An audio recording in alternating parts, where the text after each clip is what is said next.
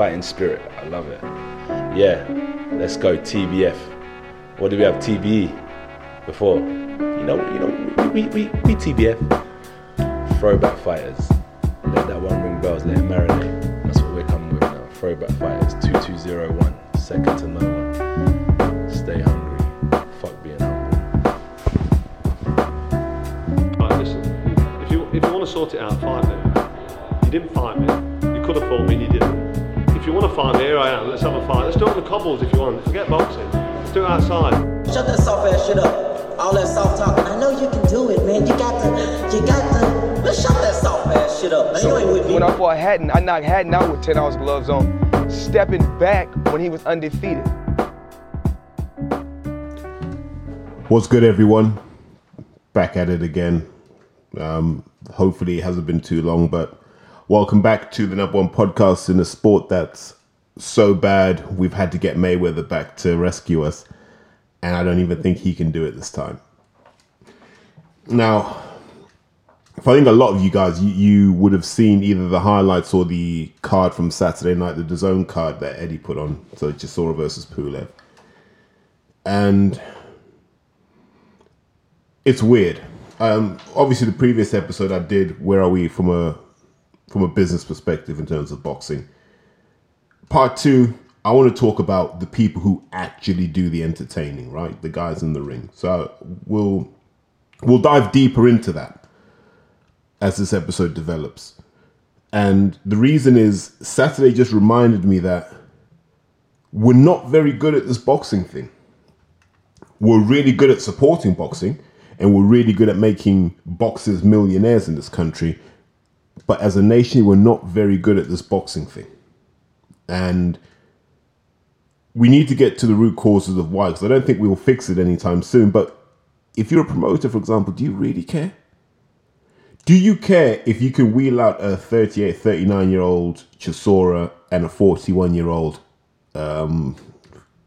Surely Pulev's older than that, right? But Pulev's over 40. So combined age of over 80 years old. And we're wheeling that out as a main event at the O2. And it's doing better numbers. Let me say this again. It's doing better numbers than any other kind of up-and-coming level versus level fight.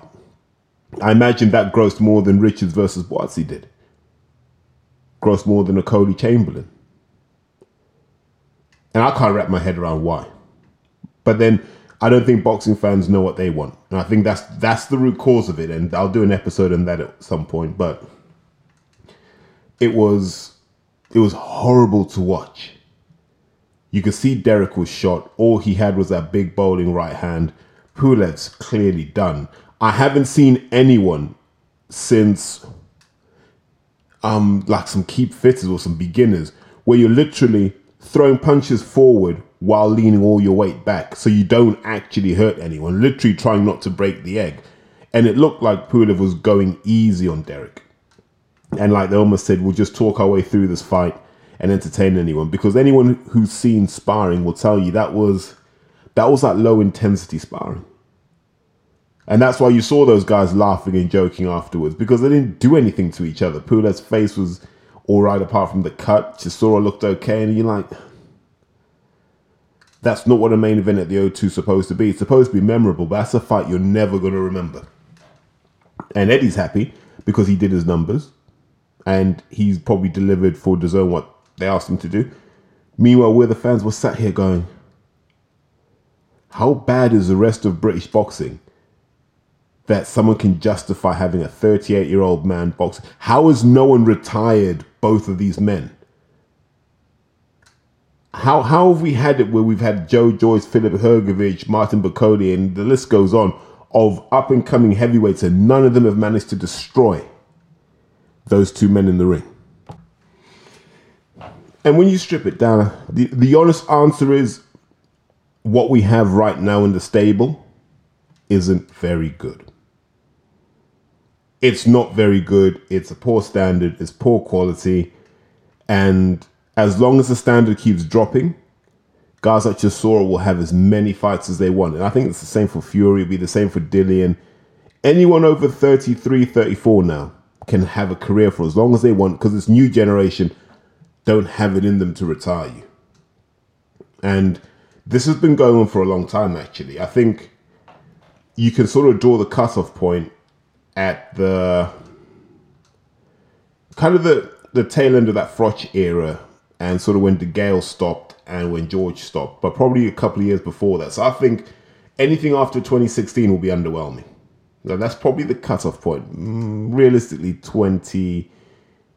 end of 2016, because that's after Frampton beat Santa Cruz, and everything started to go a bit south for our elite British champions. But go back a few years. Do you remember? And it was all in the papers. It was all in the media, and every promoter worth their salt was talking about this. We had 13 or 14 world champions. Do you remember that? 13 or 14 world champions. And we were like, yeah, British boxing's booming. And Eddie Hearn was talking, this would have been the end of 2016. Eddie was talking about Britain is where boxing happens now. You want to make money, you want to earn with Hearn, you've got to do it in Britain. Fast forward 6 years, you've got to do it in Saudi. So what went wrong? What went wrong? How have we ended up like this? And if you look at it critically, actually, of those world champions, how many were world British champions and how many were legitimate world champions? And for me, a legitimate world champion is classed as simply this: a guy who went in with consensus picks as top 4, top 5 in their weight class and won. So someone who's easy to put in that box is Carl Froch. Right? Whatever people want to say, Carl Froch, he has names of that quality. I put Butte at that level. I put Ward at that level. I definitely put Jermaine Taylor at that level. There's a debate about where Abraham would fit. Probably not at 168, more at 160. There's also a question over whether you'd put Durrell at that level. But at the time, I think you would have put Durrell at that level. Just his pedigree up until that point would suggest that he was a consensus pick as one of the top 5 super middleweights at the time. And Carl dusted a lot of those guys. Even Pascal. Does Pascal qualify? Probably not at that time, but we've seen what he's gone on to become. So you look at that and you go, okay. Carl was a world champion that did it the right way. I know this is going to make Porky's day to hear this, so he makes sure he does hear this. But Carl did it the right way. Someone who did it in a similar way, but maybe a bit bumpier, Amir Khan too. Yeah, he took apart a live Devin Alexander. He took apart a live Marcos Maidana. So we've had guys who operate at that level. But we've had a lot of guys that didn't. I look at the world title run of Lee Haskins. I was happy that he won the belt. By all means, I think he deserved to be a world champion. But it didn't last long. Carl Frampton, without the Santa Cruz win, we'd have classed him as a world British champion. But actually that Santa Cruz win that he has moves him slightly above that. But he didn't really hang on too much after that, did he? And it was just a rapid decline after that for Carl. So as you're seeing, there's no one who's really done it. Like, let's look at James DeGale. Would you say the Durrell win was sizable? No. The Butte win was credible, so you give him that. But then you're scratching around for other meaningful DeGale wins. George Groves probably isn't in that conversation, which isn't being disrespectful. He just doesn't have the quality of wins. Whereas maybe Joshua does. You want to give it to Joshua, but then you realize you got smoked by Ruiz and you got smoked by Usyk, both smaller men. Like, smaller men than Joshua, definitely shorter, that's for sure. And so that's not meant to happen. And then we look at other guys who got smoked to that level. Ricky Burns. Who smoked Ricky Burns? Crawford smoked him. I nearly said Broner smoked him. But Crawford definitely smoked Ricky Burns. I thought Ray Beltran did as well. Indongo, Selby, all smoked Ricky Burns. So, well, what does that say about him at the top? Not all that. At least Selby wasn't all that either. Because he got smoked by people we didn't think he'd get smoked by. Warrington, for example. And Warrington definitely isn't that elite world level. He's a guy that can win a world title, but he's not a guy who can hold it against all comers. And we saw that with the Mauricio Lara fight, Well, in fact, probably both of them, because he's getting crushed in both of them. Don't forget Nathan Cleverly, smoked against Kovalev. I think he might got smoked against Fonfara, smoked against Jack. Who else was part of that crew of 13? And people were praising all of these guys. I think Kell's unfortunate. I think there's a sliding doors moment for Kell where he doesn't injure that eye and maybe he goes on to have a reasonable career as a welterweight. But I think beyond that point, it was always going to be hard. And, you know, having to defend against someone who's truly special in Errol Spence probably wasn't the best thing to do as well. And then who else got smoked? Cal Yafai, smoked. We talked about Groves. Groves getting smoked by Callum Smith. Like, we're building up a picture here of guys where, yes, we're really good at getting people in position to fight for a world title. By all means, yeah. Because sanctioning bodies love being in the UK. It's a great place to come for a fight. But we don't produce champions that have longevity, like Carl Froch did, like Amir Khan probably could have done if he had probably made better lifestyle choices. And we don't breed that longevity. I'm going to put Fury in the category of longevity because we can all imagine him holding any belt he wants for as long as he wants right now. So in light of that absolute horror show of names and shattered dreams and unfulfilled potential and, you know, fans being permanently disappointed, let's zero in again. And let's say, how do we produce more people like Tyson Fury? Why haven't we done it before? Why is it that we struggle to produce guys like Tyson Fury who are good enough to hold their own at world level against absolutely everyone? So the question I have for all the trainers I know, and I say this in conversations, I go, why can't we build these stable champions? What is it that's going wrong in the process? Like, it's like we're making bread and it's just not rising in the oven and everyone else's bread seems to be rising. So we're just there with these flaccid loaves going, yeah, you know, we're not very good at this, are we? Yet we're almost too arrogant to get any better. So I still try and figure out what the hell's gone wrong with British boxing where we can't produce the Amir Khans, the Carl Froches, the Tyson Furies. And I'm going to go back and pick another example because he held the belt for 3 years. Clinton Woods, once again, doesn't get enough respect in boxing. I am surprised that we have this many light heavyweights. Craig Richards, Dan Aziz, Dex Spellman, Hosea Burton. The list goes on. We have all of these light heavyweights and no one ever goes to Clinton Woods and says, mate, what does it take to be world level? What does it take to be elite?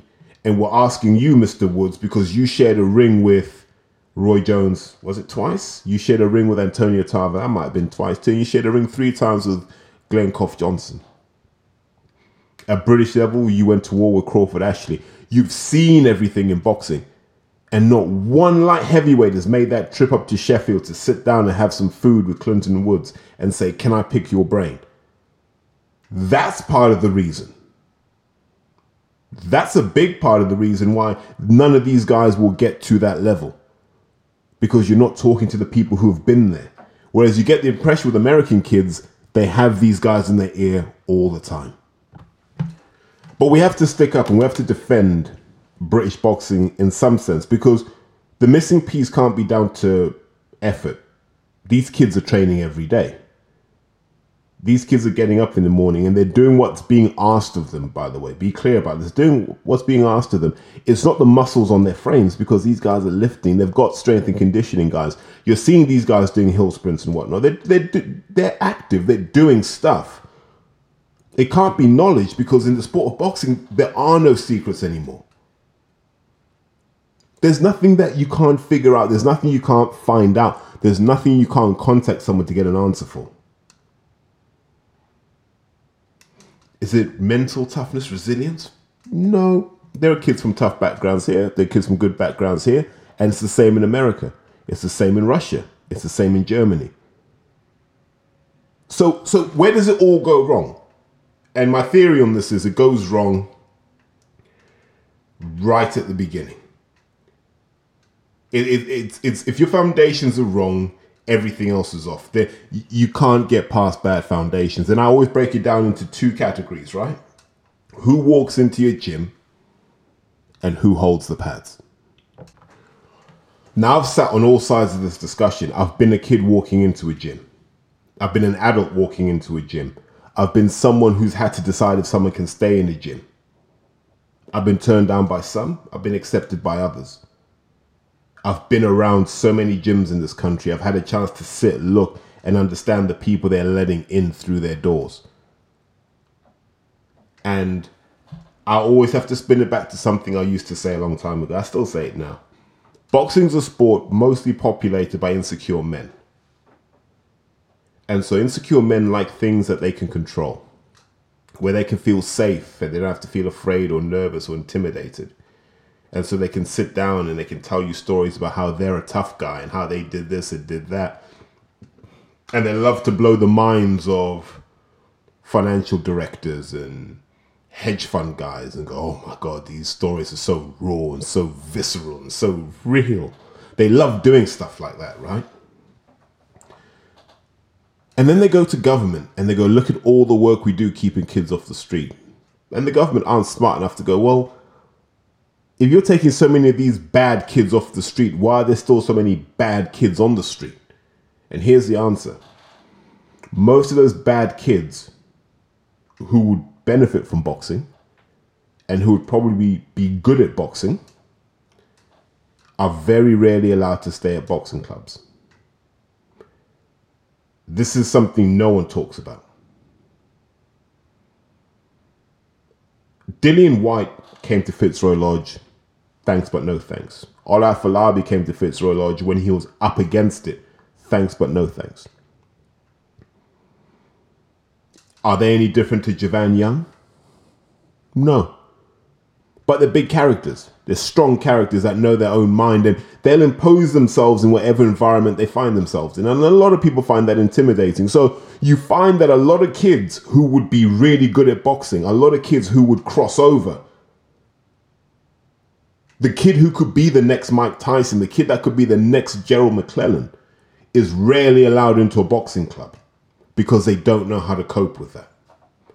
They don't have the strength of character. Now, I've always operated the principle of an open church. And I've always taken the position that the coaches run the club. However we've got to prove that, we'll prove that, but the coaches run the club. The coaches run the club, they set the moral tone, they set the cultural tone, and then the boxers maintain all of that. It's not my job to maintain it. So you can generally incorporate most people into a group, and I've learned this from years of work and stuff. But a lot of boxing gyms are scared to do that. So you don't get the right raw materials. That kid who's 6'4" at 13 or 6'4" at 15 with some good weight on him, they won't have him in there because he's quite scary. And they can't cope with the teenage outbursts. They don't know how to stay calm themselves because they're insecure. They don't understand their role in these interactions. So you never get the creme de la creme. And some of those guys end up doing MMA and end up being brilliant at MMA. You look at someone like Conor McGregor and you go, how the hell did boxing miss Conor McGregor? So all of these things are important because if you don't get the right raw materials in, you're on a hiding to nothing. The thing you need, and I'll go back to what Greg Hackett said, you need kids who are comfortable having a fight. Because you can't teach that. I can teach you how to box. I can teach you how to win. I can't teach you how to fight. You've either got that in you or you haven't. And a lot of times you're having to teach kids how to fight when they walk into the gym. And so that's what slows development down. So you lose a lot of key years because you're having to teach stuff that other people don't have to teach. The Americans don't have to teach that. You get some crazy kids walking into gyms in New York. You get some crazy kids walking into Philly gyms, LA gyms, some real crazy kids. We don't here. We don't. That's why you don't hear any scandal involving these boxers. There's nothing serious now. But you go back a few years. Do you know what I mean? You had people like the Craze boxing for Repton. You wouldn't have that now. Because this era of boxing coach is softer. They get nervous around big characters and strong characters, so you're not going to get the right inputs in. So until we fix the quality of the people coming through the gym, and you've got to do some outreach. And you've got to be a bit more mature about the people you're having. And it's simple. Can this guy here have a fight? Do I believe that this guy has the minerals to be a champion? If so, let him work. But the second and the most important thing, this never gets talked about, and I wish it did because it's unbelievably important. Here's what it is.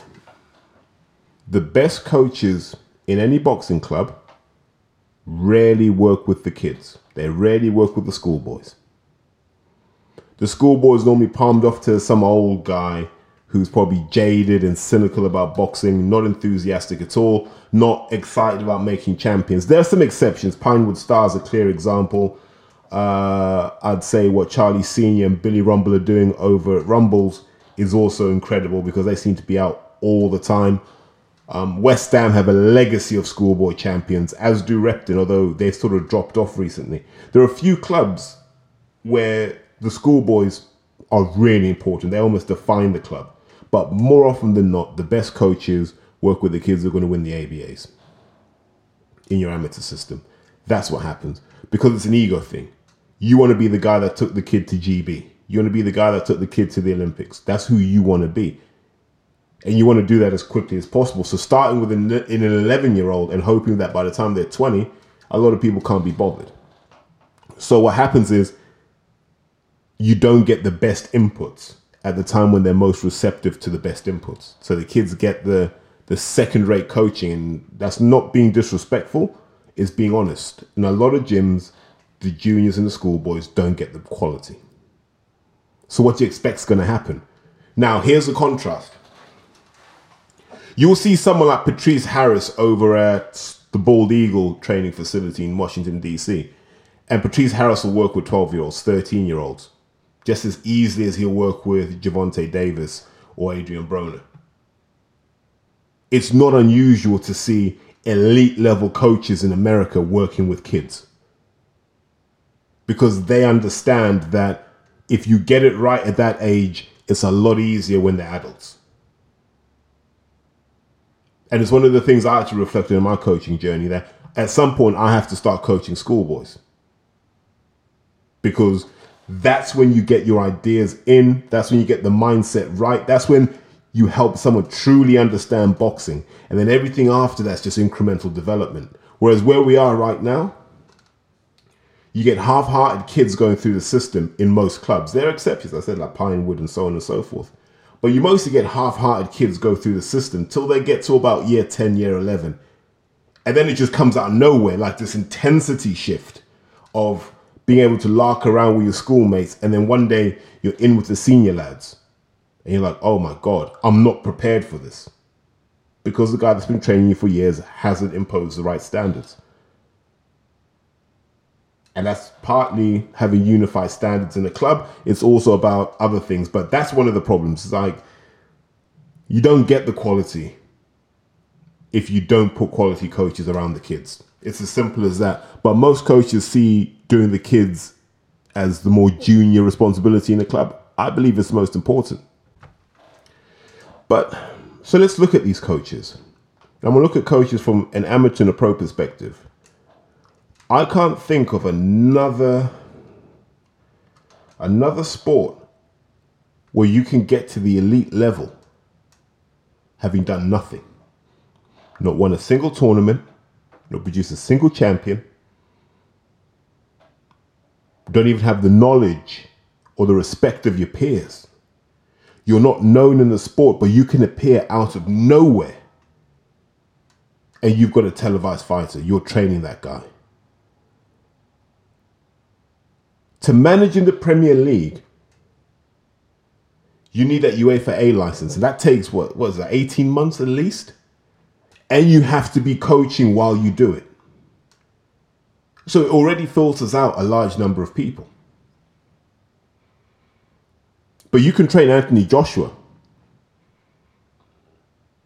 And all you really have is a reference from Alec Wilkie. But you can still train Anthony Joshua. You've trained nothing in between. Like, Not a Haringey champion, not an ABA champion, not a schoolboy champion, not a kid that boxed for London Select, not a kid that boxed for England, nothing. No Four Nations, nothing. And you can go and train Anthony Joshua. That's mind-blowing. It's absolutely insane, isn't it? I get it. Like at grassroots level, if you go to a rugby club or a football club, someone's dad's probably coaching. And yes, to an extent, he's useless. But it's all for fun down there. But at this level where guys are earning 6-figure sums, 7-figure sums, in some cases 8-figure sums, we're leaving it to guys who we can't validate or verify. And here's the crazy thing. A lot of your favorite trainers make it up as they go along. Ben Davison makes it up as he goes along. You don't believe me? Try and find Ben Davison having a free-form conversation about boxing and his philosophy and vision on boxing. You'll never find it. But here's the paradox. Marcelo Bielsa, I can get a conversation he has about his vision and his philosophy for football. The same with Guardiola. I can get one for Klopp. You can definitely get one for Mourinho. You could even get one for Terry Venables back in the day. In rugby, Eddie Jones will tell you. And what these guys will also tell you is they'll tell you, this is how I want to play.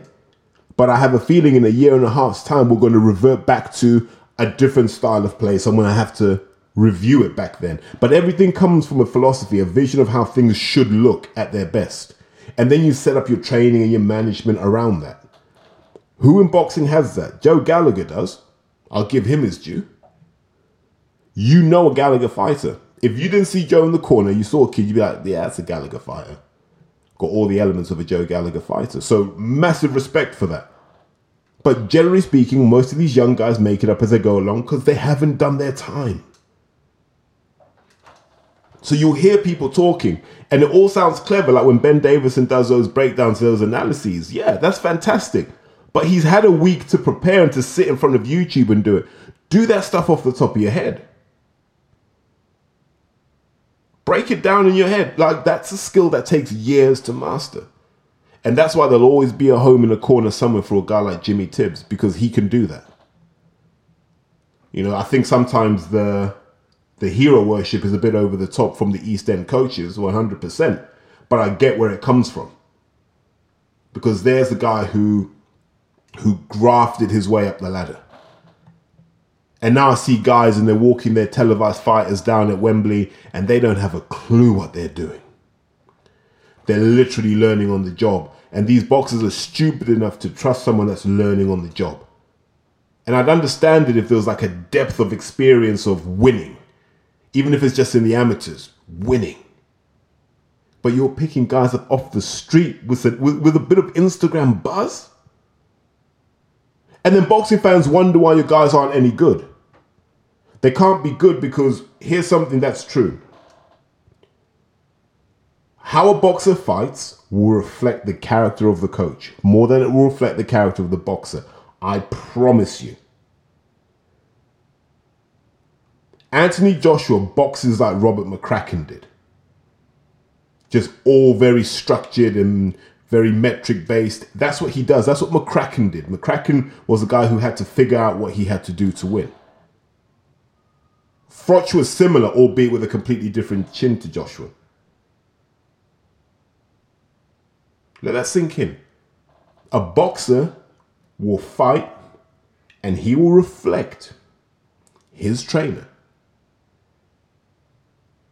Tyson did it with Huey and Peter. You saw how those styles were kind of neatly aligned. And then he went to Sugar Hill. It was different. Ben Davison was different. So you need to choose your trainer wisely. Because that's how you're going to fight. And a lot of guys in Britain fall apart because their trainers just aren't good enough. They're not good enough because, like I said, they come from nowhere. They don't do an apprenticeship. Because even if you do an apprenticeship with a bad trainer, at least you know what not to do. You're halfway there. The art of experience is simply this. The ability to understand what a fighter shouldn't do and why. That's all experience is. That's why Jimmy Tibbs is valuable, because he can tell you, mate, I made that mistake in 1984. You don't want to do it because this is what's going to happen. That experience you can't learn on YouTube. That experience you can't buy. You literally have to be around it to learn from it. That's why I learned as much as I did from guys like Mick Carney. You know what I mean? Adding there Brendan Ingle and all sorts of other coaches I spent time around. And everything they taught me was this. You've got to have that vision of how people should box. And I don't think that's there anymore because no one makes reference to it. So all you guys that are training, you're training, you don't even understand why you're training. You don't understand where you're headed. And so you don't know how close you are to your objectives. So I say to every boxer now, if you feel you're just doing activities to stay busy, you don't understand where you're headed, change your trainer right now. Change your trainer. If your trainer doesn't have a philosophy, if the trainer can't talk to you for 2 minutes about how you should box, how they want you to box, if they cannot be very clear about this, then they don't know what they're doing. Because a lot of these guys are just on YouTube stealing pad routines from this coach and that coach or this country and that country. I can guarantee this.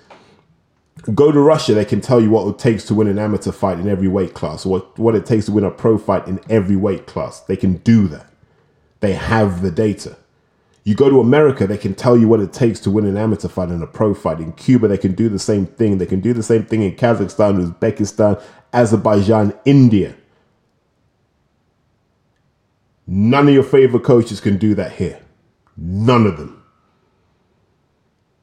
Because they're not good enough. And this isn't all coaches, but this is at 80% that are really mediocre. And they seem to garner a lot of the attention in the boxing media, even though they don't know what they're talking about. And they're almost getting to places by accident. They just happen to have a freak of a kid who they're training, and then all of a sudden, bang, they've ended up with a British title. So let me give you a clear example of one of the challenges I have when I talk to coaches, and it's this. Our amateurs right now, and probably our pros as well, they spar too much and they fight too little. Why is that important? Here's why this is really important. And you'll start to see this. Once I mention this, you'll start to see this. After every fight, you should at least know stuff you're not going to do again because it didn't work. Right? So if you go fight, review, fix some stuff in the gym, spar it out, fight it out, and that's a 2-week cycle, that's fantastic, right? But if you fight in January and your next fight's not till March, you've just got this whole cycle of sparring people you've been sparring for the last 3 or 4 years, round after round, and you go through the motions. I've seen this. Like this happens a lot. Like it happened at the lodge, where guys just got stale because they figured each other out, and then it was just like a gentleman's agreement of, I won't take you out if you won't take me out. Every so often, they challenge each other and they get a bit heated, which was good. I think every so often, you should try and take each other's heads off. I think that's how you show respect to each other. But guys just got stale. And after the lockdown, that's the reason they didn't come back. They said, oh, training's stale. I can't take accountability for that. I proposed a different course, but as I was there at the time, I have to take ownership for what went wrong. But that's one of the problems you have. Spar too much, fight too little. The fights are where you learn. It's like being examined. You want more exams than you want revision sessions. You just do, because it's better to find out what you do know and what you don't know early on. And then you can focus on building solutions to that. And we don't do enough of that. And so that's what harms British boxing in the long run. So as you can see, by the time these kids get to 17, 18, so many things have gone wrong. So many things have gone wrong, and a lot of regressive practices still happen. And this also happens in the pros. Like, they still do these fucking, what they call it, ton-up circuits. Doesn't really improve strength. It doesn't help you. All it does is create massive imbalances in your body that then go on to give you injuries as you get older and stronger. But those old guys won't tell you anything apart from, wow, Dick McTaggart did it, and I don't know who's some old guy. Henry Wharton did it. Ah. But what people forget is those guys were a lot more active when they were younger. They were physically stronger. A lot of them had jobs before they turned pro. So they were grafting. So they were already strong. So the turn up thing, and people say you got stronger from doing that. No, you got stronger from just working. But nowadays, these kids play PlayStation and stuff. You need a more structured program to get them to be athletic. Before you can even make them into boxers or get them boxing fit, you got to get them athletically fit. And we don't structure training that way. The Russians do. Yeah, the Bulgarians do. The Americans are getting there a lot quicker than we are. The Cubans definitely do. In fact, the Americans had it right back in the day. Like their simple routines of pull-ups, dips, push-ups and stuff worked because they were able to work the muscles at the front and the back. And we've gone a long way from that. And now, if you look at gyms, it's just bullshit exercises. And all coaches are trying to do is show you how clever they are. And the only people who lose out are the boxers ultimately.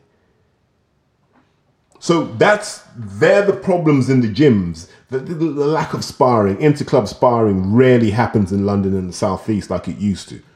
I'm sure up north it's a lot better because people tend to be friendlier and the Midlands is probably the same. But round here, no inter-club sparring, too many egos, too much bad blood between clubs. It's ridiculous. So you don't get that fresh stimulus into your gym.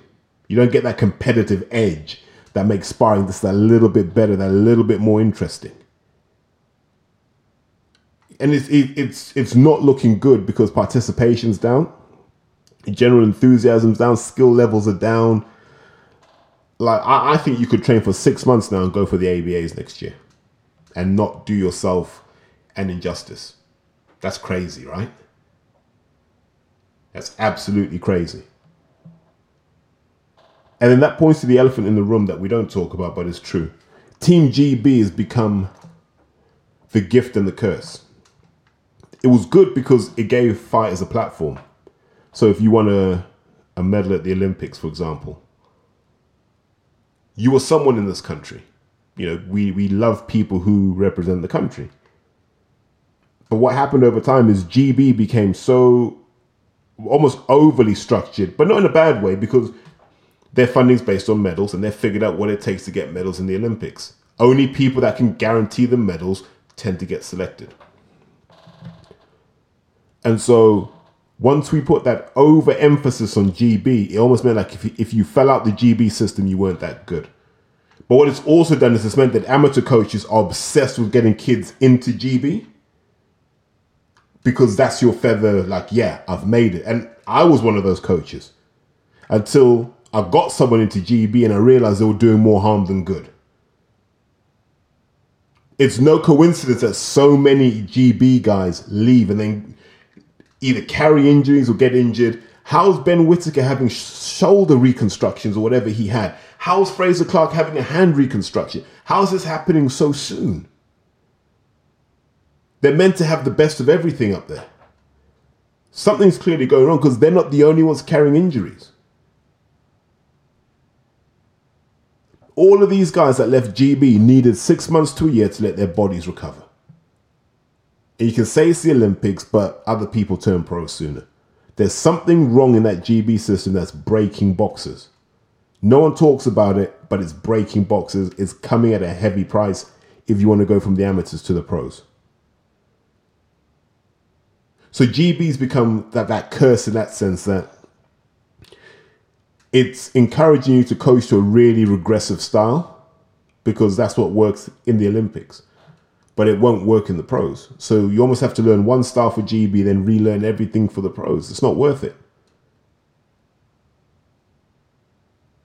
So at some point, people just have to accept GB's GB. It's not that important to us. Like the funding doesn't trickle down if you send kids over to GB. You don't really win out. It's just a feather in your cap. I'd rather have a real life world champion, if I'm being honest with you. So that's where my ambitions would lie. But let's now start drilling in on the pros because that's really why you guys are here. So the root cause of why our pros aren't very good relative to the elite level, like they're good pros, like they'll win stuff. But to be elite, like multi-year world champions, we're not there yet. And here's the mistake that's made. A lot of these young kids were indoctrinated to this whole Mayweather idea that boxing's a sport of skill.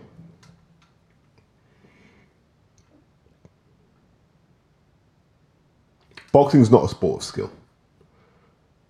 Boxing's a work rate sport. Right? Boxing's a work rate sport.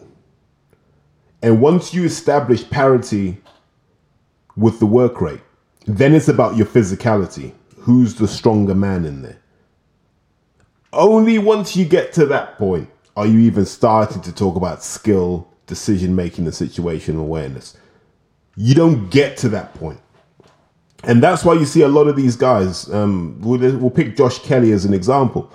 Josh Kelly looked good against people he was meant to look good against. What happened with Evanesian? Evanesian set a pace Josh Kelly wasn't used to. Evanesian set a pace Josh Kelly hadn't trained for. And because Josh had never had to work that hard in all of his previous wins, he didn't have the capability to match the work rate of Evanesian. Never mind the physicality that Evanesian brings as well.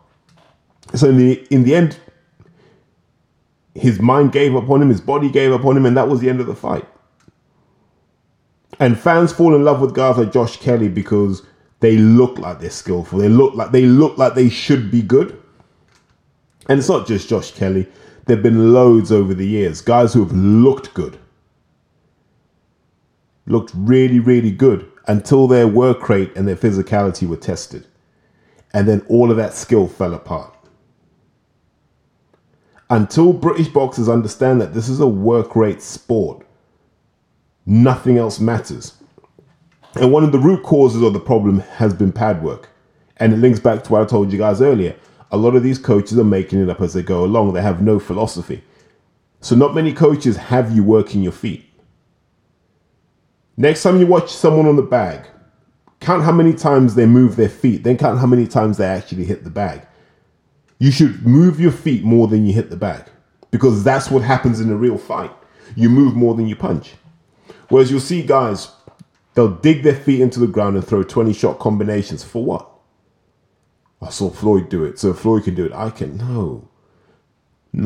Not many boxers in history can match Mayweather's pace. You're kind of talking about guys like Duran and Sugar Ray Leonard in terms of matching Mayweather's in-fight pace.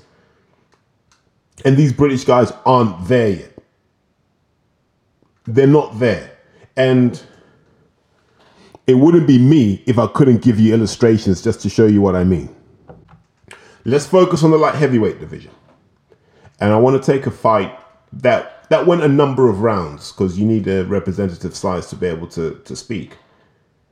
Artur Beterbiev versus Marcus Browne. Good fight if you want to watch it. If you look at the first third of that fight, Beterbiev's probably working at about 190 to 196 effective moves around. And an effective move is just simply anything that makes your opponent react. So just standing in the middle of the ring staring doesn't count. All right? Now, Marcus Browne, in response to that, is moving at around 210 effective moves around. So what's that difference? It's about 20. So about 1% difference. But at the top level, man, it's those fine margins. Now, you remember, like Marcus Browne's moving between like 205 to 250. So it's about 210. So there's about 20 between them, right? 20 effective moves around between them. Now, Marcus Browne isn't a 200 type guy. He's probably, because he's had the advantage over so many people for so long, he's probably in the 180s. So he's redlining his actual capability. And that's why you saw him start to flag later in the fight, and Beterbiev was able to stay consistent, because Beterbiev is the elite light heavyweight right now. We can all agree upon this. And he can do 190 to 200 round after round after round after round. And then he dares you to match that pace. And Marcus Browne couldn't. Joe Smith Jr. couldn't. No one can. You can talk about the skills all you want. It's that pace, because all of a sudden everything you did in camp falls apart because you weren't training at that pace in camp. So that 190 to 200 is Beterbiev's sweet spot, right? Effective moves around. So what does that mean for a British guy? Craig Richards, 160 to 170 against Bivol. And that's because Bivol had him working at that pace. You put Craig in against someone like an Andre Sterling, it drops down to the 140s, 150s. That pace isn't enough to keep up with the Beterbiev. So how does Craig close that 20 moves per round gap? Because that's essentially, what's that?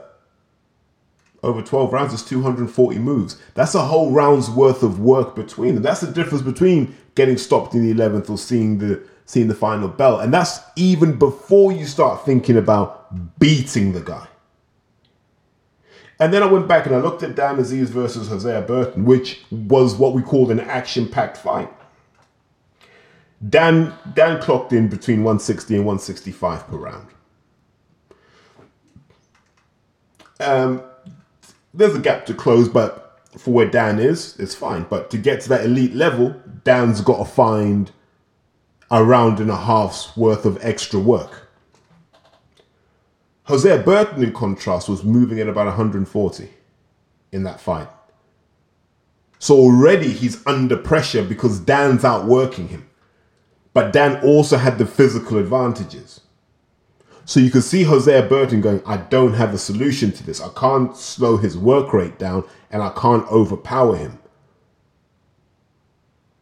So all my skill is irrelevant at this point because I've lost the physical battle. I've lost the work rate battle. There's nothing else I can do. I don't have the power to stop him.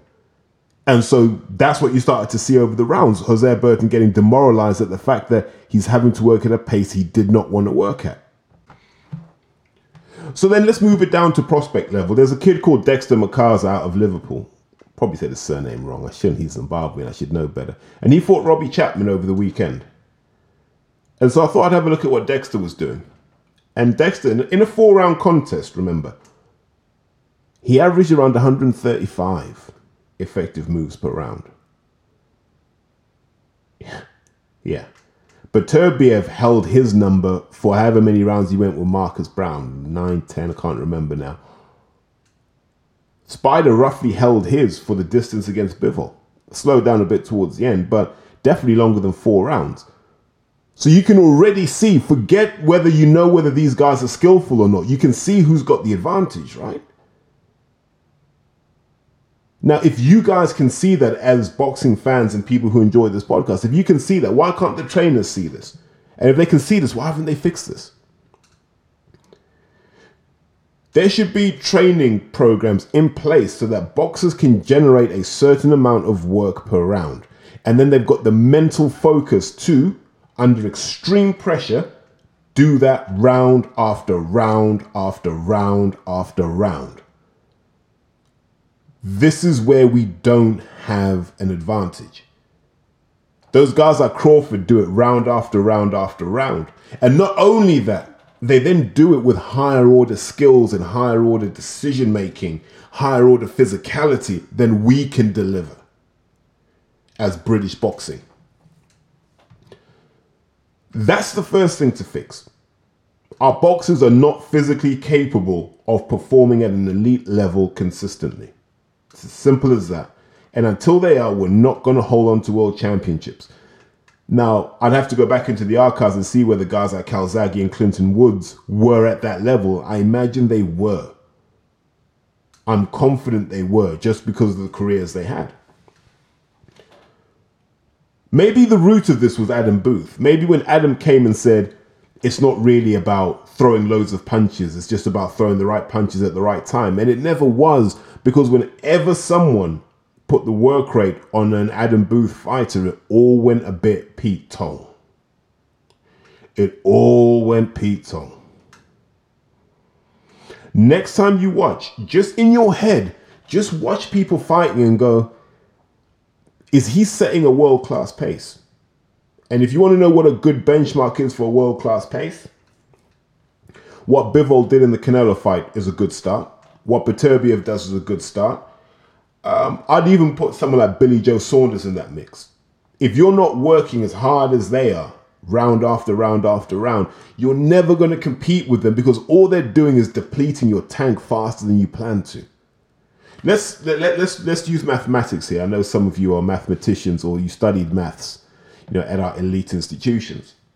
So let's just say it takes 4,800 units of work to be elite and to win as a middleweight at the elite level. And that's 400 units of work per round, right? That's the fight pace fighter one's going to go in with. 400 units of work every round.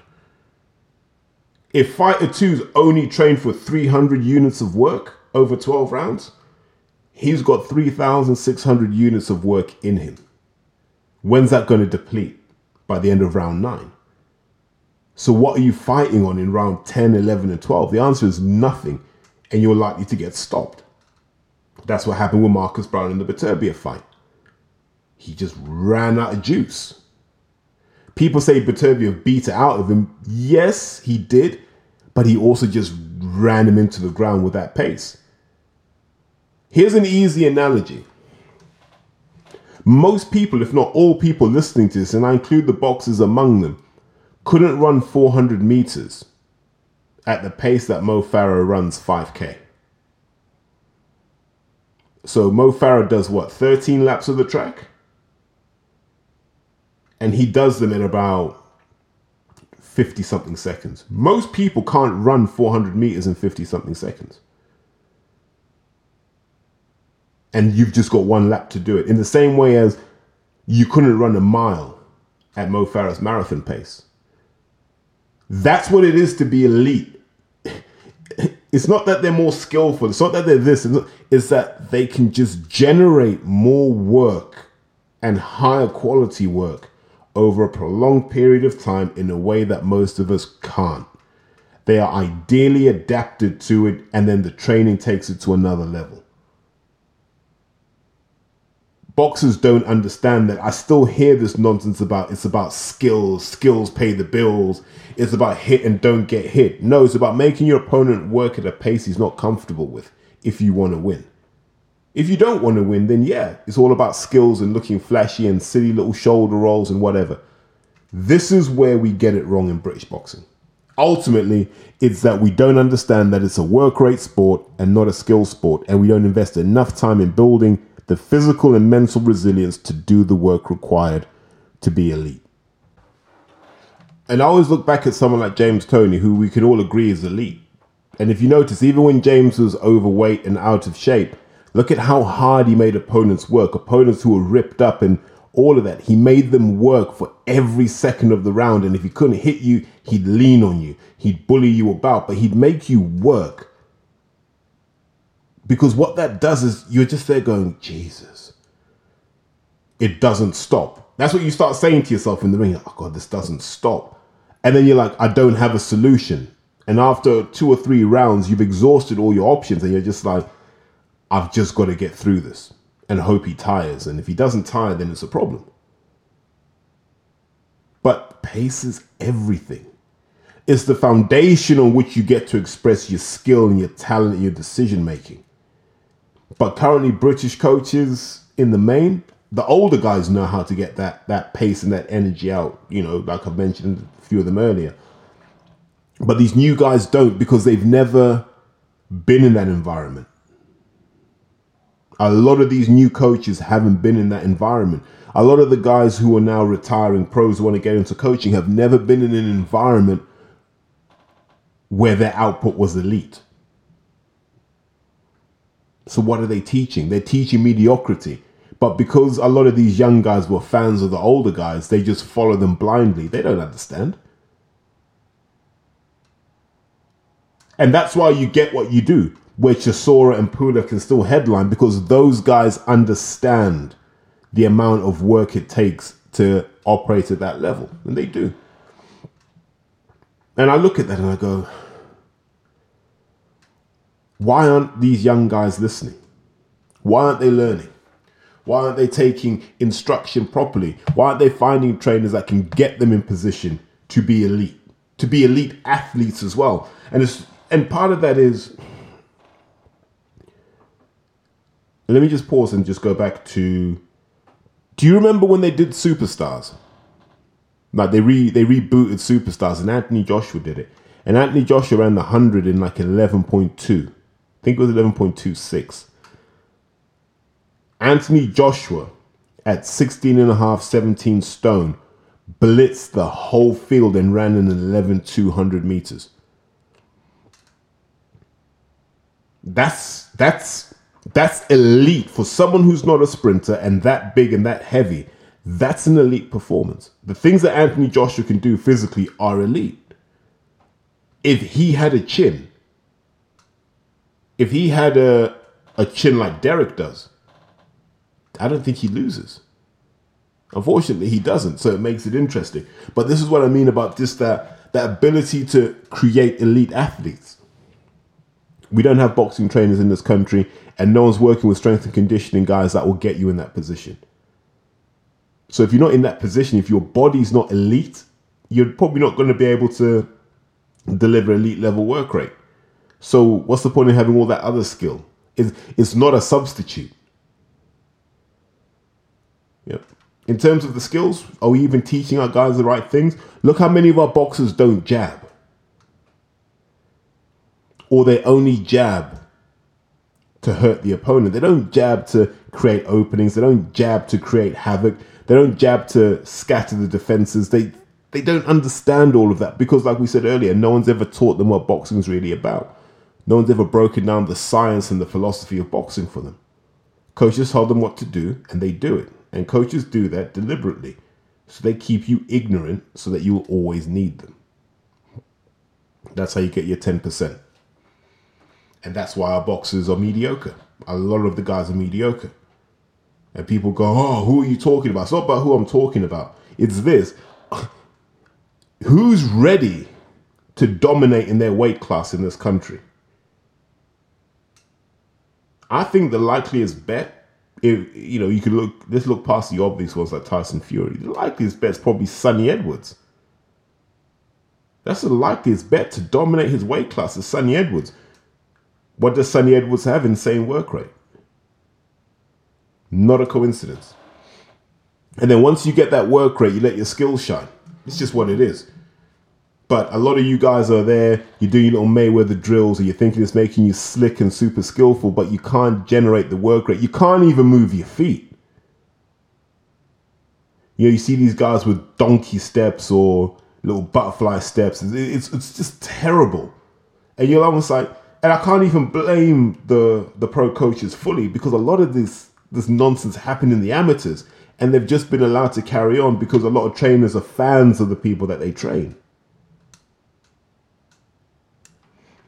So what we essentially do is we build a boxing castle on top of sand. And every so often an American comes over, like when Crawford came to fight Ricky Burns, or when Kell Brook went over to fight Crawford, or when Errol Spence came to Bramall Lane. And we sit there and we wonder why these guys are just loads better than us. We wonder why these guys are almost like magicians compared to us. Do you remember when Cleverly got smoked by Kovalev? And he didn't have a response to that. Those sorts of things will always happen as long as we keep producing subpar performances. And we do that because we don't know how to build elite boxers. And someone will say, well, if you know so much, why don't you do it yourself? The simple answer is I don't have time. And none of you guys are earning the kind of purses to make it attractive for me. But I don't know. This is on the boxers, and I always preach ownership of your career. You know, whether you're Ellie Scotney, whether you're Tyson Fury, whether you're Richard Riakpo, whoever you are, you got to own your career. If you're Karen Smith, you got to own your career because you're accountable for the performance you put in that ring. If it's wrong, then that's on you. But I don't see us fixing this. I think because the standard is so low across the country right now, I genuinely think we're going to get more of these nostalgia fights. And what will be bad is we'll keep digging them out. It'll be Ricky Hatton. And then 5 years from now, it'll be Amir Khan and he'll tell us his chin's miraculously fixed itself. And then, look, David Haye will come back. And here's the crazy thing. David Haye making a comeback, in the right comeback, would probably do bigger numbers than Richard's Boatsy did. That's the state of boxing right now. We'd rather take nostalgia over the future. Because we've seen a lot of these guys get to the top of that mountain and get knocked off pretty quick. Because they're not good enough to sustain what they've earned. Now, someone asked me, what's the quick solution to this? I've said it before, combine pro and amateur gyms. Like, as an interim step to just try and get standards up across the board, combine amateur and pro gyms. It's what the Americans do really well. It's what we don't do really well. We keep them separate, and there's this idea that they're completely different sports. But I think having some good pros, and I saw this in the Ingle gym, it drags the standard up.